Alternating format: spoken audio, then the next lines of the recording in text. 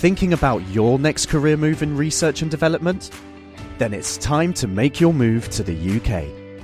The nation that's investing £20 billion in R&D over the next 2 years. The nation that's home to 4 of the world's top research universities. The nation where great talent comes together. Visit gov.uk/great talent to see how you can work, live and move to the UK.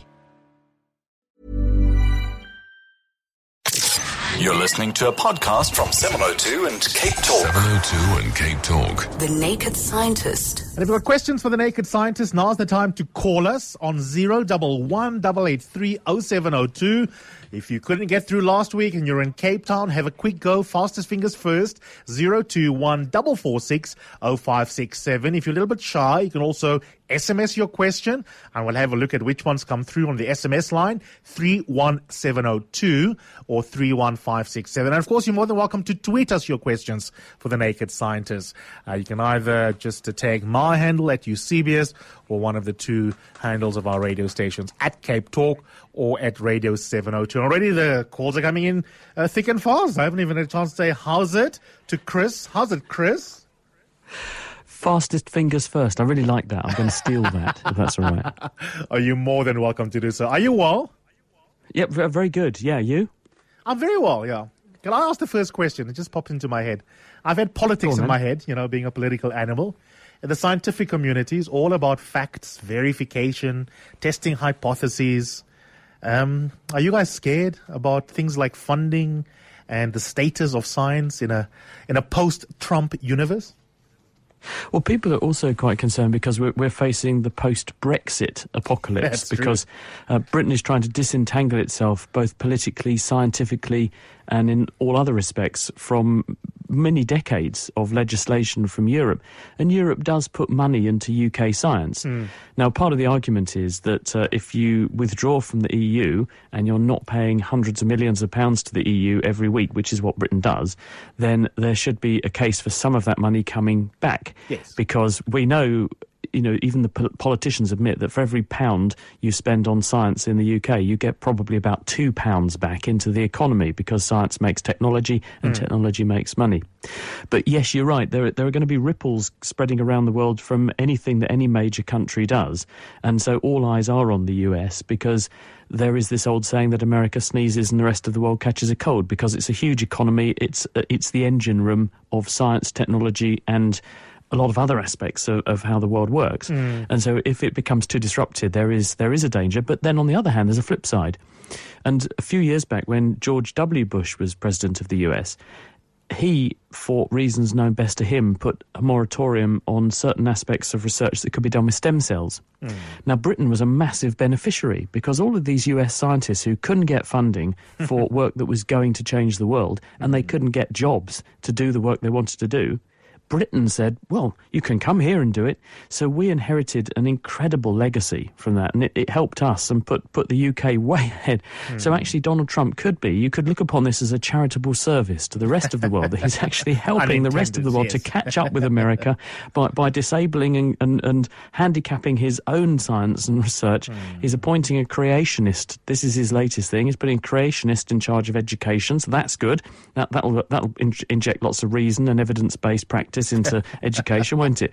Absolutely. But also the science is going to be an interesting one to watch because, at the end of the day, Donald Trump made a lot of money, and he did that not by being thick and stupid. He obviously knows how to make money and run businesses, and therefore he's clearly got some brain cells, and it should occur to him, if you do the financial side to this, that science does make money. So it's going to be an interesting term, I think. Absolutely. Chris, there's a lovely story here, which is exactly the kind of story that can get especially young kids and teenagers and those of us who were scarred for life with bad science teachers, enchanted with the world of science.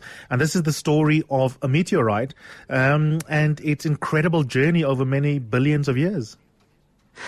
There's a paper in Science Advances this week, and it's by researchers in America, Tom LePen, who's from the University of Houston. And this shows evidence of a large volcano going off on Mars 2.4 billion years ago. Now, how do we know that? Well, someone stumbled on a palm-sized pebble in Algeria, in Africa, of course, northwest Africa, about 5 years ago. They picked this up. It's not very big. It's pretty unassuming, this pebble. And it was clearly, you can tell when you look at these things, if you know what you're looking for, that this is something extraterrestrial. This was a meteorite from Mars. This team in Houston got hold of 2 grams of this material, and what they were able to do is to feed it into a mass spectrometer, which can identify the different elements and chemicals that are in there. And by looking at the ratio of these different chemicals, because there are radioactive species in these rocks, and one radioactive form decays into another, you can look at the relative amounts of the two things, and this tells you how long the thing has been where it is, when it was first made, for example. And when you do that, they're able to date this meteorite and say, well, it is 2.4 billion years old. And looking at the structure of it, you can see that it's lava, which has been bubbled out of the surface of Mars, and it has then congealed, and it's congealed fairly fast. But how did it get from Mars to Earth? Well, there's also a story in that, because what happened is that about 1 million years ago, something slammed into the surface of Mars with enough energy to throw this piece of rock off of the surface of Mars from this lava flow, where it had laid for probably about 2.4 billion years, up into space. It then drifted around in space for 1 million years before it crossed the path of the Earth, and our gravity captured it, and it landed in northwest Africa. Wow. Now, how on earth do we know it was in space for 1 million years? There's another really interesting bit of science written into the paper here. When things are drifting around in space, they are not protected from cosmic rays. There's this maelstrom of charged particles and radiation streaming out through space. When particles hit something like this pebble drifting around in space, they bombard the surface with radiation, and this adds various exotic, rare forms of chemicals into the surface, which scientists can read, and the relative amounts of those tell you how long the thing must have been in space. So they were able to do that, and that brings really this story of this meteorite to a close. We now have a large gap closed in the geological history of Mars, because we knew there was volcanism in the early days. We know that there may even have been a volcanic eruption on Mars within the last 100 years or so. But then there's this huge void of information, and here, slap bang in the middle of it, we've got this lovely meteorite story from 2.4 billion years ago. So a similar region of Mars was geologically active then as well. Stunning, fascinating. Enough to make me regret taking history over science. 011 883 0702. What are your questions for the Naked Scientist? And in Cape Town on 021 446 0567. 702 and Cape Talk. The Naked Scientist. Our very first question is going to come from the Independent Republic of Hout Bay. Good morning, Brian. Good morning to you, and good morning to our lovely guest. Chris, I'm also a Smith, but sadly, when the Grand Master was handed out, whereas you were right at the top of the queue, I was right at the back. But I have a question, please. It's always fascinated me from early childhood days, and I'm 72 now. Why is it that when one looks, for example, at an Oxwagon, pulled by horses, the old Western movies, or today in the modern world, a car with spokes on it, why is it that whilst the vehicle or the wagon is going forward, on the screen, it appears as if the wheel is actually going backwards? Brilliant question. I've always wanted to know myself. Yes, a lot of people see this, and it's very common in older movies, and what you're seeing is a stroboscopic effect. You can also see this on the roads as you're driving around at night. If you look at the cars going past you, sometimes the wheels do appear to be going the wrong way on the vehicle next to you. And it's the same phenomenon, but caused by two different things. In the case of the road, it is the street lamps above. In the case of the old movies, it is the camera. In both cases, though, the camera and the street lamps, they are taking a certain number of pictures or giving you a certain number of glimpses a second. So let me explain how this works. As the wheel starts to turn, if we imagine a chalk mark at the 12 o'clock position on the wheel, it goes round a bit. Well, let's say the camera takes a picture and then it takes another picture. Well, if the wheel's going only very slowly, then the camera will see the chalk mark go from, say, 12 o'clock to 1 o'clock, and it's obvious the wheel has gone forward. But now let's imagine that the wheel speeds up a bit, so that instead of going from 12 o'clock to 1 o'clock, the wheel gets almost back to 12 o'clock, so that the chalk mark is now at 11 o'clock before the camera takes the next picture. Now it looks like the wheel hasn't gone forward, it looks like it's gone backwards. And as the wheel goes a bit faster, then it could go round not to 11 o'clock the first time, but round almost again, another full revolution, but get to 10 o'clock that time, so it looks like it's gone backwards a bit more. So it's as the wheel speeds up and the number of pictures you're getting every second stays the same, because you're seeing these snapshots, you get this stroboscopic effect, and it looks like the wheel initially speeds up, then appears to go backwards, and then appears to be going so fast you can't possibly see where it's going. And it's the same with your car on the road at night. Brilliant stuff. Linda in Cape Town, good morning. Welcome to the show. Thank you. Good morning, CBS, and good morning, Chris. I bought a new car about a year ago, and I've been having a lot of problems with static electricity. So when I swing my legs around to get out the car, I must admit it was a lot worse in winter. I'm actually, when I step out the car, even if I don't touch the rim of the car or metallic part, the shock actually jumps. That electricity actually jumps and gives me a shock. I sort of get a little bit paranoid about getting in and out the car. and so I just wondered, why would it seem to be worse for me than other people? And secondly, what can I do about it? Yeah, it's common, and it's not your electrifying personality, Linda, that's doing this. That's a given. What is happening? You are doing with your car the equivalent of rubbing a balloon on your head, like you did when you were little, when you're driving along, because the outside of the car is rubbing on the air molecules in the atmosphere, and they are imparting a static charge to your car. Because the car is isolated and insulated from the ground, because it has rubber tyres and rubber is an insulator, once the charge gets onto the car, it takes it a very long time to leak away again, unless you provide it with a convenient place to go by getting out of the car, being in contact with the ground and at a different charge yourself than the outside of the car when you first get out of it.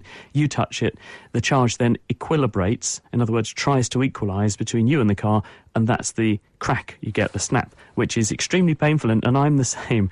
And it tends to happen more at certain times of the year, because what will make it more likely to happen is if you've got nice dry air. And nice dry air is an even better insulator, and so the car can build up a bigger charge. And so you're going to find when the air is colder, it doesn't have as much water in it, the humidity will be lower, therefore it will be dry, therefore you'll end up with a bigger charge on your car, which is why you're saying you're seeing more of this in winter time. There's not a lot you can do about this, really, apart from maybe buy one of those earthing strips that dangles down the back of your car, or you could, well, I think that's probably the best way, to then it will equilibrate the charge, or you could wear very big thick rubber gloves when you get out of the car and not touch the outside of the car, and then you should avoid any contact between you and the car, so you won't be able to equilibrate the charge. Tandoza wants to know on Twitter, Chris, from you, does adding salt to water when boiling eggs help make the shell stronger or not? I would have thought it wouldn't make an ounce of difference, to be honest. The salt in no way is going to really materially affect the outside of the eggshell, which is made of calcium carbonate, and salt is sodium chloride. It won't make much difference, really, in the grand scheme of things, in the tiny amounts that people add to the water that they're boiling the egg. This is claimed. People do say you should do this. I'm not really aware of a chemical reason why, at the amounts we put in, it would affect things. There is a modest effect of adding salt to water, which is that because you are adding a solute, you're adding something which dissolves in the water, anything added to a solvent will increase the boiling point and reduce the melting temperature a bit. So therefore the water will boil at a slightly higher temperature, but a very, very tiny increase for the amount of salt you've added. And that too, I don't think is going to make a very big difference to your egg. The only difference is going to be one, possibly of flavour, if the egg goes bang and you still eat it. Sure. Let's go to Brian. Good morning, Peter. Welcome to the show. Morning. I was always wondering, if you take an small ant, and you move it 100 meters away and you put it down, will it join another colony? Will it die? Would you perhaps know? Have you tried this at home, Peter? I did once, and I couldn't find it again. Oh, there's a surprise. I should have perhaps picked a bigger ant, like these big ones, and marked it with a Cokie or something. Chris? Well, biologists do these sorts of experiments, and the way they do it is that they actually paint a bit of nail varnish onto the back of the ant, or yellow paint or something, to make them visible. Yes. So people do this. It's very important studies to do. The answer is it depends. if you have got ants which you add to a rival colony, which are in no way genetically similar or even in species terms similar to the ant that you have transplanted, all ants have a particular unique sort of cocktail of chemicals, these volatile chemicals, on their surfaces, and they're these cutaneous volatiles, they're called. And when ants interact with each other, when they meet, they brush their antennae against each other, and the antennae of ants are covered in receptors, chemical docking stations for scent molecules. And so when ants bump into each other, they brush their antennae and they smell each other. And they can tell you are a friend or you are not a friend. And sometimes being not a friend means you've got a virus or you're infected with a fungus and we have to kill you and get rid of you so you don't infect the colony. But very often it will be you are from a rival colony, you are not part of our collective, and you'll be chased off or bitten and killed. So there's a high likelihood your ant would be recognised as foreign and chucked out. On the other hand, there are super colonies of these ants. Ants are social insects, and they slowly spread out and form bigger and bigger colonies, many of which can enmesh and work together if they're all clonal. In other words, they all come from a common original source. So they do actually, although they're independent little sub-colonies, they do exchange workers occasionally and that kind of thing. So it's possible, if you transplanted your ant to a bunch of ants that's very closely related to the colony from which the ant came, it might be accepted. Fascinating stuff. 21 minutes after 10. 702 and Cape Talk. The Naked Scientist. Estelle, thank you for your patience. You know, everyone wants to ask Chris a question. You have the next chance. Hello, Estelle. Thank you. Hi, Eusebius. My question is, I've been, for the Naked Scientist, I've been diagnosed with transverse myelitis. And I'd like to find out how much, and I've been on antibody suppressants for 6 years now. I'd like to know how much longer can I be on it and the effect it will have on my body. Hello, I'm sorry to hear about your problems. Well, first of all, what's transverse myelitis? Well, transverse means across, and myelitis means inflammation of the spinal cord. And this means you have inflammation across one part of the spinal cord. And if one does a scan, usually an MRI scan, because they're good at spotting water, and inflamed areas have more water, so they flash up on an MRI, you see a level of the spinal cord is whiter than it should be, showing that it's inflamed. And in some MRI scans anyway. And the effect of that is to interrupt the flow of information both up and down the spinal cord through the damaged area. It's a bit like if there was a hold-up on the road, then that bottleneck would affect the traffic flow both into town and coming out of town. And this obviously has problems with people being able to move properly or feel things properly below the level at which that damage has occurred. There's a whole range of reasons why people get transverse myelitis. They can be caused by viruses. Polio is a classic example. It's very uncommon these days, thankfully, and we're within a hair's width of getting rid of polio forever from the entire world, which is really good news. But there are also viruses like polio that can do this, and then there are inflammatory reasons why this can happen. So there's a whole raft of reasons, and the treatment will be dictated by what the cause is. And therefore, the treatment that's meted out to certain diseases will be quite different to the ones that are meted out for other diseases. In some cases, it's completely self-limiting and it will go away. In other cases, it needs active management. It sounds to me like you have an autoimmune or some kind of inflammatory transverse myelitis. I have been diagnosed with autoimmune. That's right. And what is happening there is that the immune system, for reasons best known to it, has decided to attack this region of the central nervous system. We don't thoroughly understand why these inflammatory conditions go for just specific and limited parts of the nervous system, but they tend to mount this relentless and repeated attack on certain parts of the nervous system and damage a specific target. And very often it's the myelin, the chemical that surrounds nerve cells and insulates them. Therefore, disease-modifying therapy, ways of stopping the disease or reversing some of the diseases, include damping down the immune response. This can be done in a number of different ways, and not all of these ways are ideal for patients. Some work better in some patients than others, and usually patients will follow a certain treatment protocol of escalating intensity until the doctor can get control of the condition. But if you're having antibody therapy, what that means is that the doctors have gone to the general population, they've got antibodies from the bloodstream of normal, healthy people. You concentrate those antibodies into a solution which is then injected into a person. This is called human normal immunoglobulin, and it is in no way harmful to you. And in fact, it can help to damp down certain inflammatory diseases of the nervous system. There are others. There's one called chronic inflammatory demyelinating polyneuropathy, CIDP, incredibly long name. But that also responds in some patients quite well to this antibody therapy. We don't know exactly how it works. Great stuff. Chris in Randburg, good morning. Good morning, Chris. Chris here. Chris, I always understood that absolute zero was the point at which all motion all atomic motion in an object stopped. And it was the lowest temperature that could be reached, but because of physical considerations, it could never actually be reached. And I gather MIT got within a billionth of a degree of it. But I read the other day that now these same MIT guys have apparently cooled some substance, and I can't remember its name, to below absolute zero. How can one go below absolute zero?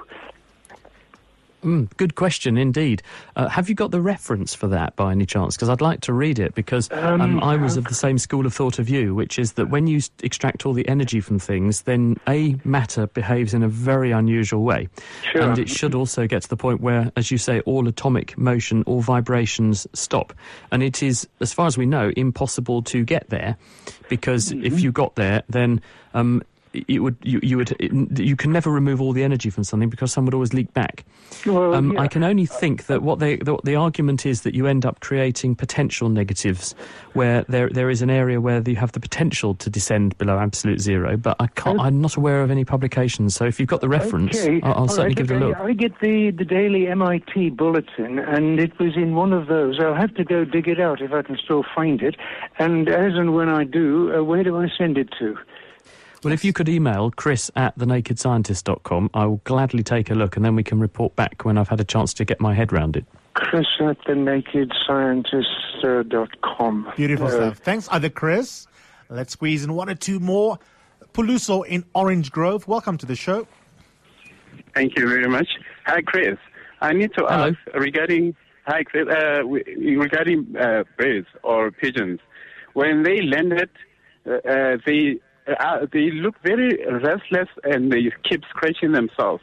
But when they're flying, they can fly for a very long time without them scratching themselves. Is this mind over matter, or do they really itch? I don't know. I've never asked a pigeon if it itches, but usually lots of these birds are riddled with parasites and lice. If you actually capture one of them, and people who do bird studies and things, if you just look in the plumage, you'll see that they do have a lot of lice and other things and parasites on them, and they groom themselves in order to remove those. They also bath in dust and water in order to dislodge these parasites. So when they have the chance, they tend to spend that time grooming, because that helps them to stay healthy, because these things are obviously debilitating if you have too many of them. So I think the reason is that it's practical. It's not practical when you're flying along at very high speed relative to the ground, and there might be things to fly into and other things that will come and get you, eat you, or buildings to smash into, or other birds to hit. You want to keep your eye on where you're going. When you're on the ground, it's much easier to do a grooming behaviour. So I think it comes down to practicality, really. But it's a good observation. I hadn't really thought about it. Thank you. A final question, one from Twitter. Ratlu wants to know, Chris, what's the difference between human beings and other animals in terms of eating raw meat and drinking dirty water? Why do people get sick and other animals don't? The simple answer to this is that we live far too healthier, hygienic a life these days. And other animals, by necessity, have had to develop a much greater degree of resilience than we have. Because we had a big brain, we have substituted a big brain and skills in order to make life comfortable for ourselves, and we've traded that sort of brute force immunological resilience for the comfortable life and the big brain. Other animals like rats have an incredible immune system. They cannot be infected with anything. It's really, really difficult to get rats to die of infections and things. As anyone who's ever tried to kill off a rat with rat poison and things knows, they're very, very quick to adapt and adjust, and they're very resilient animals. And so that's the trade-off, that we got fire, we started to cook food, we've got big brains, we substitute a big brain for, we make up for the fact that we're deficient in other ways these days by having the ability to outwit the pathogens that are trying to kill us. Then an SMS comment, you don't have to respond to this one, you can just blush. Garabo says, I'm so obsessed, Eusebius, with The Naked Scientist. Knowing stuff is so sexy, and that voice, and then between bracket, she says swoon, which is defined by the dictionary as fainting, especially from extreme emotion. Chris, you're a health risk. Well, I'm glad we got the medical definition in there. That's a really good way to finish the show.